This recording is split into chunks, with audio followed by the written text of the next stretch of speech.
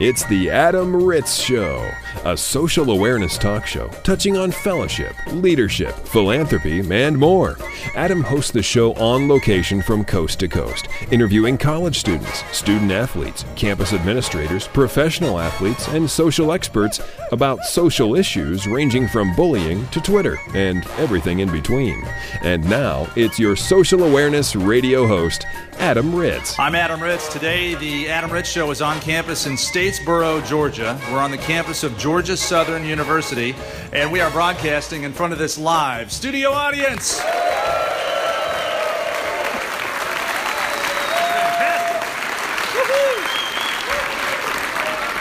That's a great round of applause. Thank you, gentlemen, so much for the warm welcome. Our guest today is Richard. Hi, Richard. How are you? Pretty good. How are you doing? I'm fantastic. Let's give you full credit. What's your last name? Spector. Richard Spector, and you're here with your fraternity, the AE Pies. Is that correct? That is. And we're here to talk about community service, getting involved with your community, whether it's on campus or nationally, to make this planet a better place. What do you guys do at AE Pi here at Georgia Southern? Oh, well, this year's our first year. We're going to do AE Pi Dog Days. We're selling hot dogs on campus April 20th and 21st, so in case you guys might be hungry on those days, I don't know why. But all the proceeds go to the Gift of Life Foundation, which is for bone marrow transplant donors.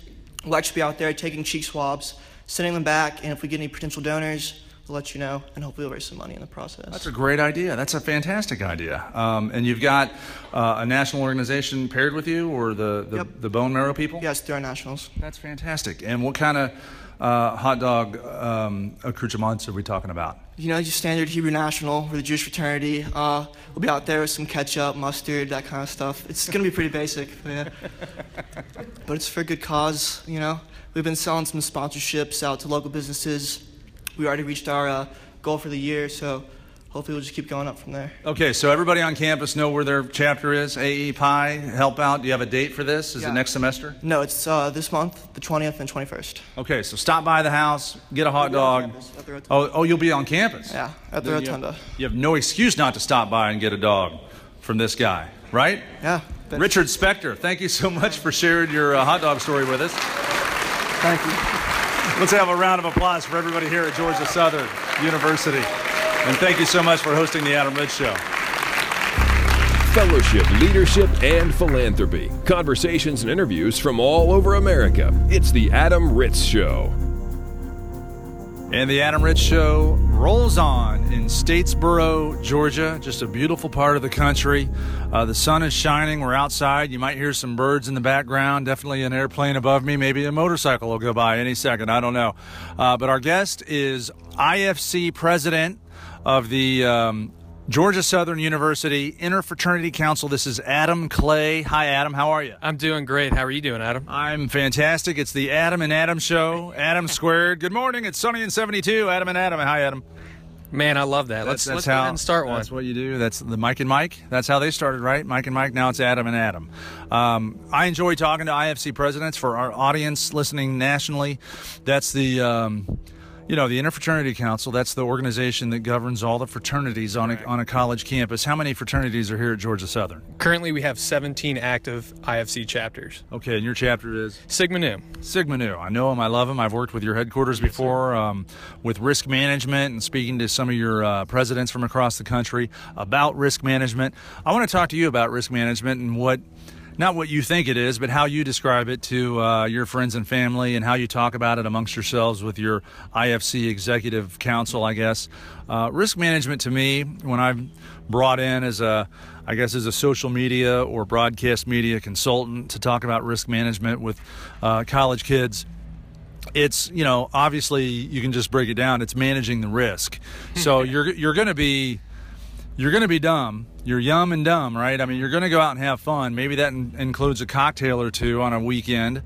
But how do you manage the risk so that you don't end up as one of these headlines I see come across my news desk? Recently, we had a couple people over spring break die. Somebody fell off a parking garage in Panama City Beach. Somebody died of alcohol poisoning Gulf Shores in Alabama over spring break. So they weren't managing the risk very well. Mm-hmm. They ended up with the worst consequence of all, death. So how do you handle the topic of risk management within your own fraternity council? Right, so that's a great question. So for me, the way I explain risk management is just making sure we can provide a safe environment for all of our guests. That's all of the brothers. We have approximately 1,000 IFC men. We want to keep them safe, but we also want to keep the guests, the families, the girls, anyone that enters fraternity property. We want to make sure that they're having the best experience possible. So, one of the things we do as a university is require wristbands as well as guest lists for all social events. That way we can kind of make sure that, look, you're on the guest list, you're known there, you're not going to cause problems. The people there are going to be able to help take care of you. We also require that you have safe, sober monitors, so you have to have at least 2 chapter officers as well as 1 additional officer per 50 guests. And then most importantly, we have security there. So we do a lot of great things here at Georgia Southern within IFC and within the Greek Life to make sure that we're providing a safe environment for all of our guests. That is great to hear. And, as you're explaining that to me, I was thinking about what I would be listening to if I were in my car right now, and if I was 46 and didn't have any kids or any connection to college kids today. Remembering what my college days were like back in the late 80s, early 90s. Now, I know what you guys do with all those rules you have, and you have to register your parties and have wristbands, and I don't know what kind of restrictions you have on alcohol, but maybe there's no beer or no kegs or maybe no hard alcohol. Correct. And the sober monitors, the security, sober drivers even. You have to provide rides home for your guests. I know all that because I work with you guys and I know what you guys do. But there's a 46-year-old guy in his car right now going, oh my gosh, I can't believe they do all that. Because when he was in college, it was the Stone Age compared to what it is like now. I mean, for example, we used to have kegs of beer delivered to our house from a local liquor store. Wow. And when I say house, the fraternity house. We would call the liquor store. We'd say we need 10 kegs. They would put 10 kegs in a van, and they would drive the van to our chapter house and drop the kegs off on our back door. We wouldn't even have to pay for it then because we had an account with the liquor store. And, and our social director was 21 or older, and he would sign the checks, and they'd get paid, and we'd have 10 kegs in our fraternity. I mean, you would get closed down if you even attempted to get half of a pony keg delivered to your house right now. Yes, sir, that's definitely correct. So we don't allow any kind of kegs at all to be on fraternity property. The fraternity is actually not even allowed to provide alcohol. So it's all BYOB, so that's bring your own beer. We really try to stress the importance of red Solo cups as well. So you're not drinking out of a beer can, but you're pouring it into a cup. You're making sure you're staying safe. We regulate IDs, so you have to have a 21-year-old ID to get in, of course. So we definitely take those precautions, and I've definitely heard a lot of stories from my 50 and 60-year-old alumni, even 40-year-old. College was a lot different. Fraternities were a lot different back then. So we definitely live in a world where there's a lot more regulations, but it creates a safer and more enjoyable environment.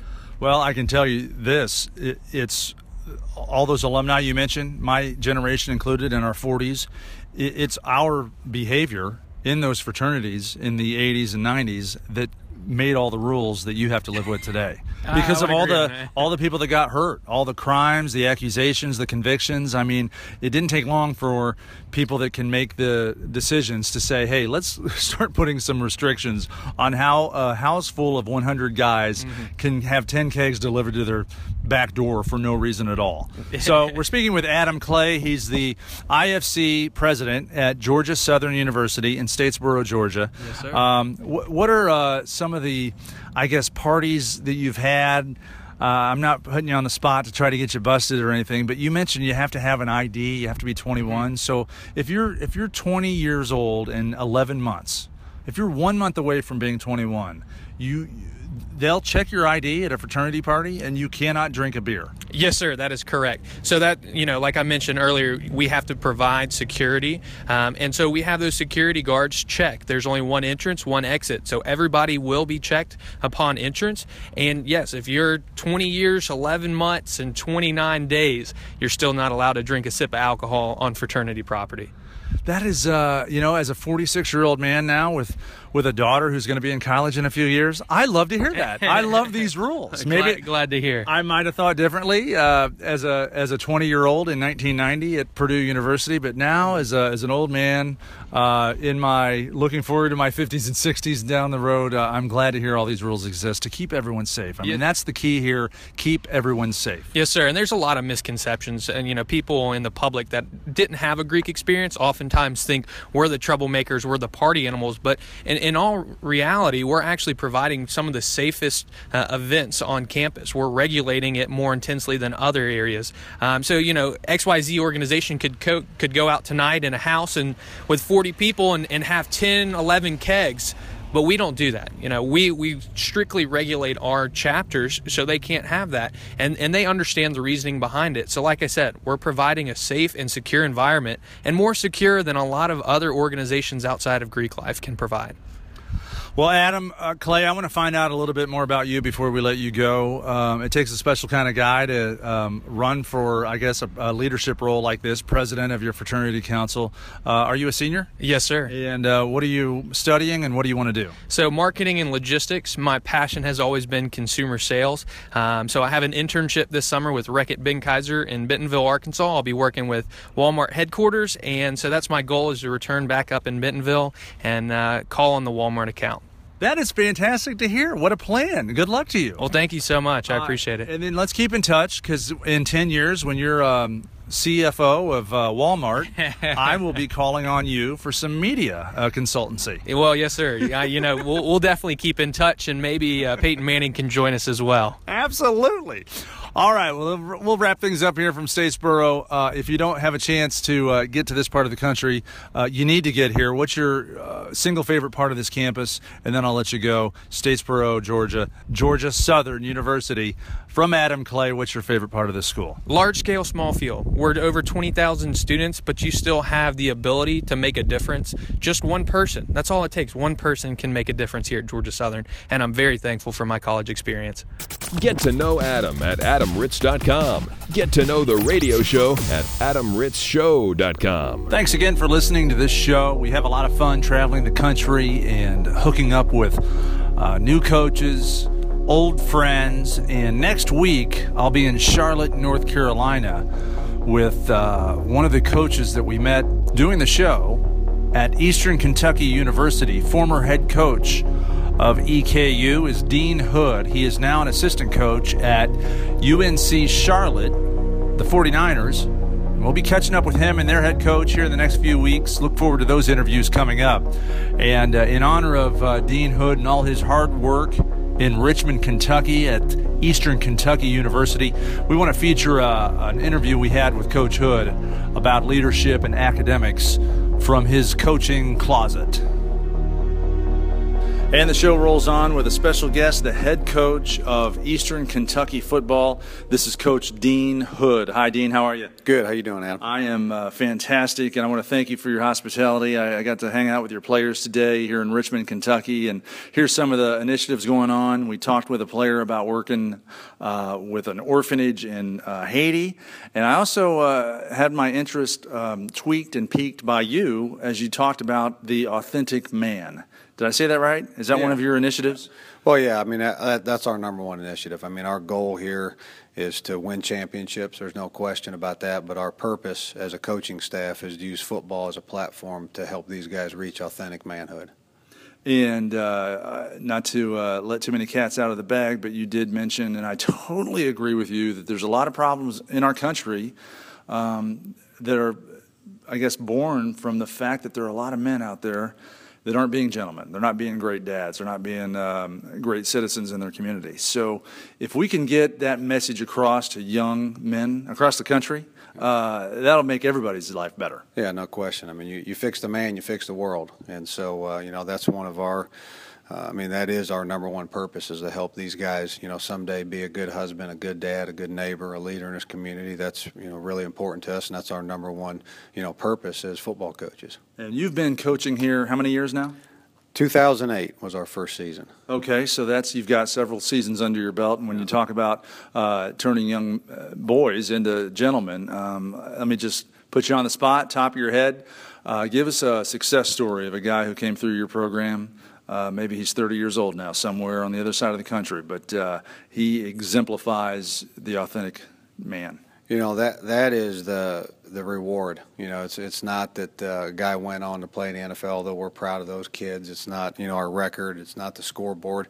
It's when we get that letter in the mail, you know, that phone call, that, hey, Coach, you know, the Song of Solomon retreat that we went on, you know, and I wrote that letter talking about how from this point on I'm going to stay sexually pure until my wedding night, and then handing that to my, you know, bride. And, Coach, that meant so much to her, and, you know, that's a powerful thing when you get things like that back, or somebody talking about how they're using our core values. You know, we had one of our young men talk about how he's using one of his core values at the business where he's at, and he has all his employees, you know, memorize the core values like we did here at Eastern, or do our mental training program, you know, which is part of our character development. Hear him talk about I'm doing that at work, you know, or doing that with their family. You know, there's a lot of kids that have you know, now gone on and they've got children of their own, and talk about how they're doing some of the things we did in the program with them, that they're doing it with their own children.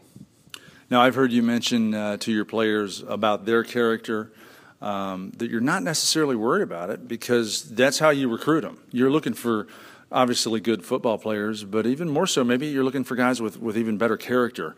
How do you know which 17-year-old kid has that character? Do you look in their eyes? Are you psychic? I mean, is this a sixth sense? No, you don't know for sure. I mean, just like with you evaluate a young man as a football player, and you think he's going to come and start for you or play as a sophomore or whatever. I mean, you investigate it, you know, you evaluate it, you do the best job you can, but you're still rolling the dice, and we miss, but we ask all the right questions. You know, our recruiting philosophy is CAF, character, academics, and football, and so we got a list of questions that we ask for each one of those categories, and we ask the coach, we ask the principal, we ask the gal in the cafeteria, and, you know, we ask those character questions about that kid, and if there's any red flags, we go on to the next person. So we recruit character, academics, and football, and when they get here, we develop those. I think a lot of people drop the ball. You know, they recruit a good football player and a kid that maybe can handle college work, and then they get here, and he's got a program for lifting weights to get stronger. He's got, you know, drill work he does to be a better football player. He's got his, you know, Bratsky Center where he goes down and gets his study hall hours in. He's got tutors. He's got that. But in the area of character, you know, teams, programs are doing nothing. Well, you know, you showed us all the clips, and you watch ESPN ticker. Guys aren't getting eliminated because they can't run fast, or you know, they don't have technical skills or knowledge. They're getting eliminated because of character choices. So, you know, we're going to work on that every single day and have a plan and a program in place for it, just like we do with, you know, strength training or football or academics. Well, we like to, on this show, you know, sports imitates real life. Something you just said about talking to the lunch lady. I mean, you're recruiting a kid to play college football. You talk to the lunch lady. That jumped out at me. For the rest of us, normal people that aren't playing college football, you've got to be on your toes and be a gentleman, be nice, be Christ-like. When you are talking to anybody, from your boss to the lunch lady, because you never know who's going to go behind the scenes to find out about your character, and talk to the lunch lady who's like, you know what, that guy is so nice and well-loved by everybody, but he treats me like dirt. So you've got to have great character in every facet of your life, even when people aren't watching, because you never know who's going to follow up and find out that you're really a jerk to the lunch lady. Yeah. That could be a title of a book. Don't Be a Jerk to the Lunch Lady by Coach Dean Hood, Eastern Kentucky football. Absolutely. I'll ghostwrite it with you, and we'll put that sucker out there on Amazon, see who buys it. Yeah, well, you put your name on it. I might sell a few books. Coach Dean Hood at Eastern Kentucky is our guest, the Eastern Kentucky Colonels. What conference? We're in Ohio Valley Conference. Ohio Valley Conference. I love the stadium, big giant side, concrete. There's like actual rooms inside they use them as classrooms, right, inside the stadium? Yeah, absolutely. We've got all kinds of rooms over there that, you know, ROTC uses, and several other, you know, areas of the campus use that for classroom settings. And if you've been here since '08, you know, there's a level of success and I guess job security. So I don't know do you know what the average tenure is for a head college football coach? I know. I don't know, but those two words don't go together. They don't go together. Job security and college football coach. No, I mean, if you look at the NFL players, it's 3.5 years to play in the NFL. To be a head football coach in college, I don't know what it is, but you've had to exceed the average. Talk about some of the success you've had here at Eastern Kentucky. We talked about the character. Now let's brag about a few guys that you've gotten to the NFL. Well, I mean, we've had a really storied tradition here with guys in the NFL. Roy Kidd, I'm really standing on Roy Kidd's shoulders. Roy Kidd's one of the winningest football coaches in the history of college football with over 300 wins. Eastern Kentucky, we have more conference championships than any school in our conference. I think we're at 20 or 21, and I think the next closest school might be 9 or 10. Coach Kidd won 2 national championships in the national championship game, twice. We've had guys that have been, first-round draft picks. We've had guys that have played. We've got a guy that played for the Colts there, Chad Bratsky, who our academic center is named after. Chad Bratsky was a 5th-round pick by the Giants and then traded to the Indianapolis Colts. And I think he finished second, 1 year in sacks to a silly little guy named Reggie White. So, we've got guys got Super Bowl rings. Myron Guyton, Danny Copeland. We got guys like John Jackson, was the highest paid offensive lineman in football. 1 year when he went from the Steelers to the Chargers. So I mean, we've got a ton of guys in the NFL. Got current guys. Got Derek Hardman. Right now is in a camp. Pat Ford's in camp. Two offensive linemen that we're real proud of. And recent success has not been as good as our overall success, but still, since 2008, we've got more conference wins than any school in our league, and 2 championships to show for it. So, our kids have done pretty well, and we got a real good group this year, so we're looking forward to it. That's fantastic to hear from Coach Dean Hood at Eastern Kentucky. And I've got a guess. I'm just going to take a guess. Since your football knowledge puts you in the head coaching position, you had to have played. And just judge, our radio listeners can't see you, but you're not exactly an offensive lineman size guy.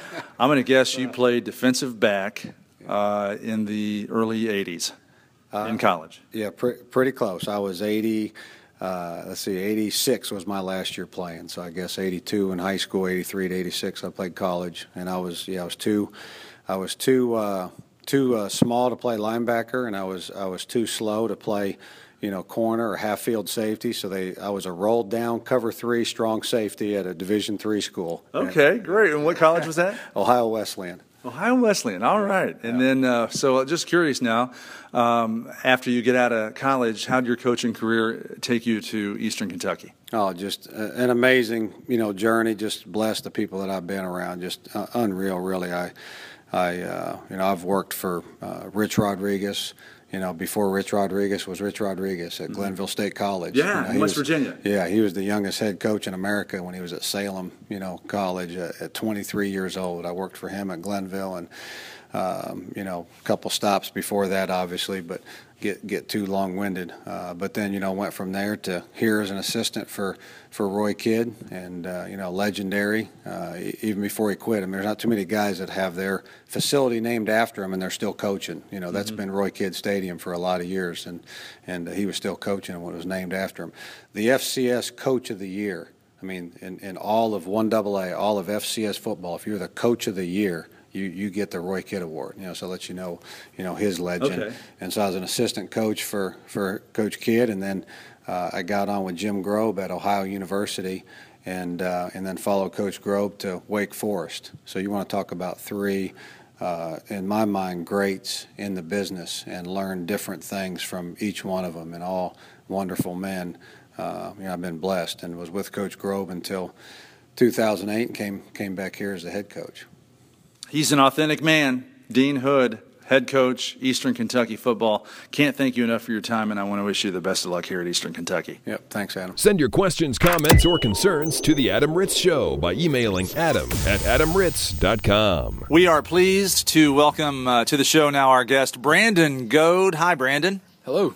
I want to welcome you to the show, and I want to Thank you for having me on campus here at Missouri Science and Technology. Where are we? Rolla, Missouri? Rolla, Missouri, yeah. Oh, I'm sorry, Rolla. Yes. And for our national listeners, where the heck is Rolla, Missouri? It's about south central Missouri. It's an hour and a half away from St. Louis and somewhere around probably 2 to 3 hours away from KC, Kansas City. Kansas City. Okay, so we're back on campus at Missouri Science and Technology to learn a little bit more about the charity that this campus does with the St. Jude Children's Hospital. Go ahead and tell us about this. Well, basically we started doing it last year. It's called Up Till Dawn, and the focus is provide funding for the research and awareness for cures of pediatric illnesses and cancer. And so, as a campus, I mean, how'd you guys think of it? Were you sitting around one day and you weren't studying and you weren't deciding on how to play beer pong, and you said, "Hey, let's help some other people"? Yeah, well, basically, yeah. We used to have this event called Greek Sing, and it was a battle of the band style competition for the Greek community for IFC, and we threw it every year, and it was solely IFC's responsibility. And IFC took a different direction. We want to turn it into more of a positive event, and it was my title, my job to make sure that happened, and that was my direction for it. So with some help of some other people in the Interfraternity Council, we came up with the idea to turn it into a philanthropy event, and we sought out the charity Up Till Dawn through St. Jude's, and it's a great charity. They came up to meet us up actually within 2 weeks of deciding we wanted to do this. And they spoke to us about what the event entailed and everything. And basically the outline for Up Till Dawn is just, staying up all night to raise awareness for the cancer. And, whenever we found out the outline for this, well, we thought, this is perfect time for us to stick the bands in the middle, get people entertained and excited, and give them some things to do. So that's the premises behind it. But for the 2-3 months before it, the entire time, you find sponsors for the event to stay up all night.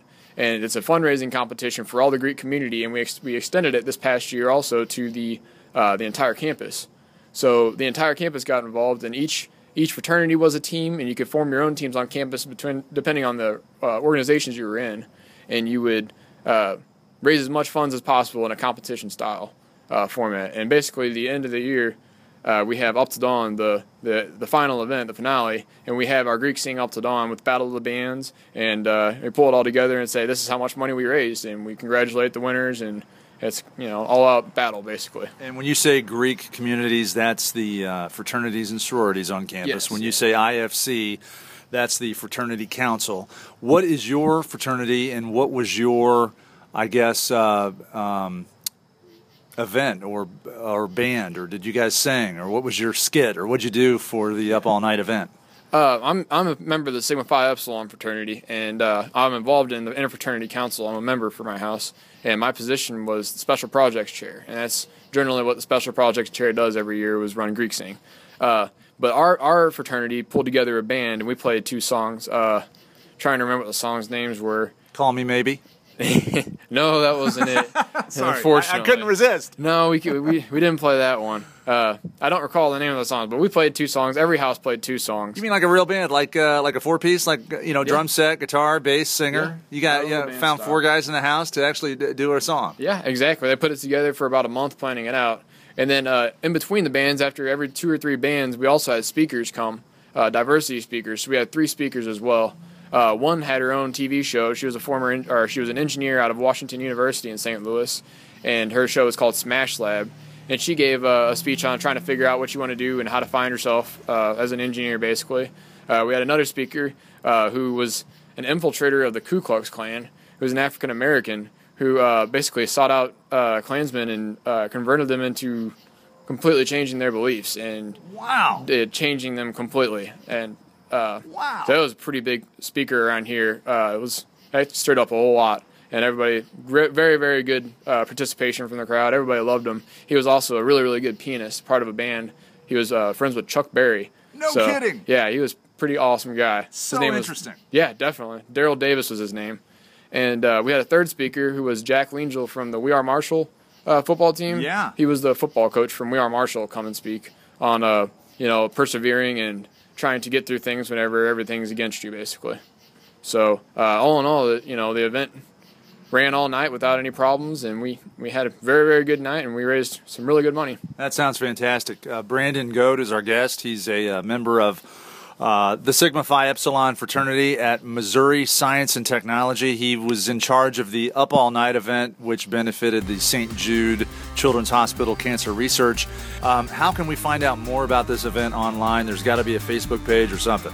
Yeah, you can go to myuptilldawn.org, or you can go to the St. Jude website and just click on the Up Till Dawn link, and it'll take you in and tell you everything about what the charity is about.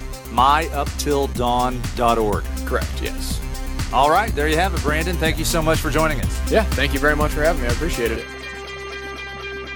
The Adam Ritz Show is recorded live, both in studio and across the country. For information on this broadcast, including how to hear this show on a station in your city, visit adamritzshow.com.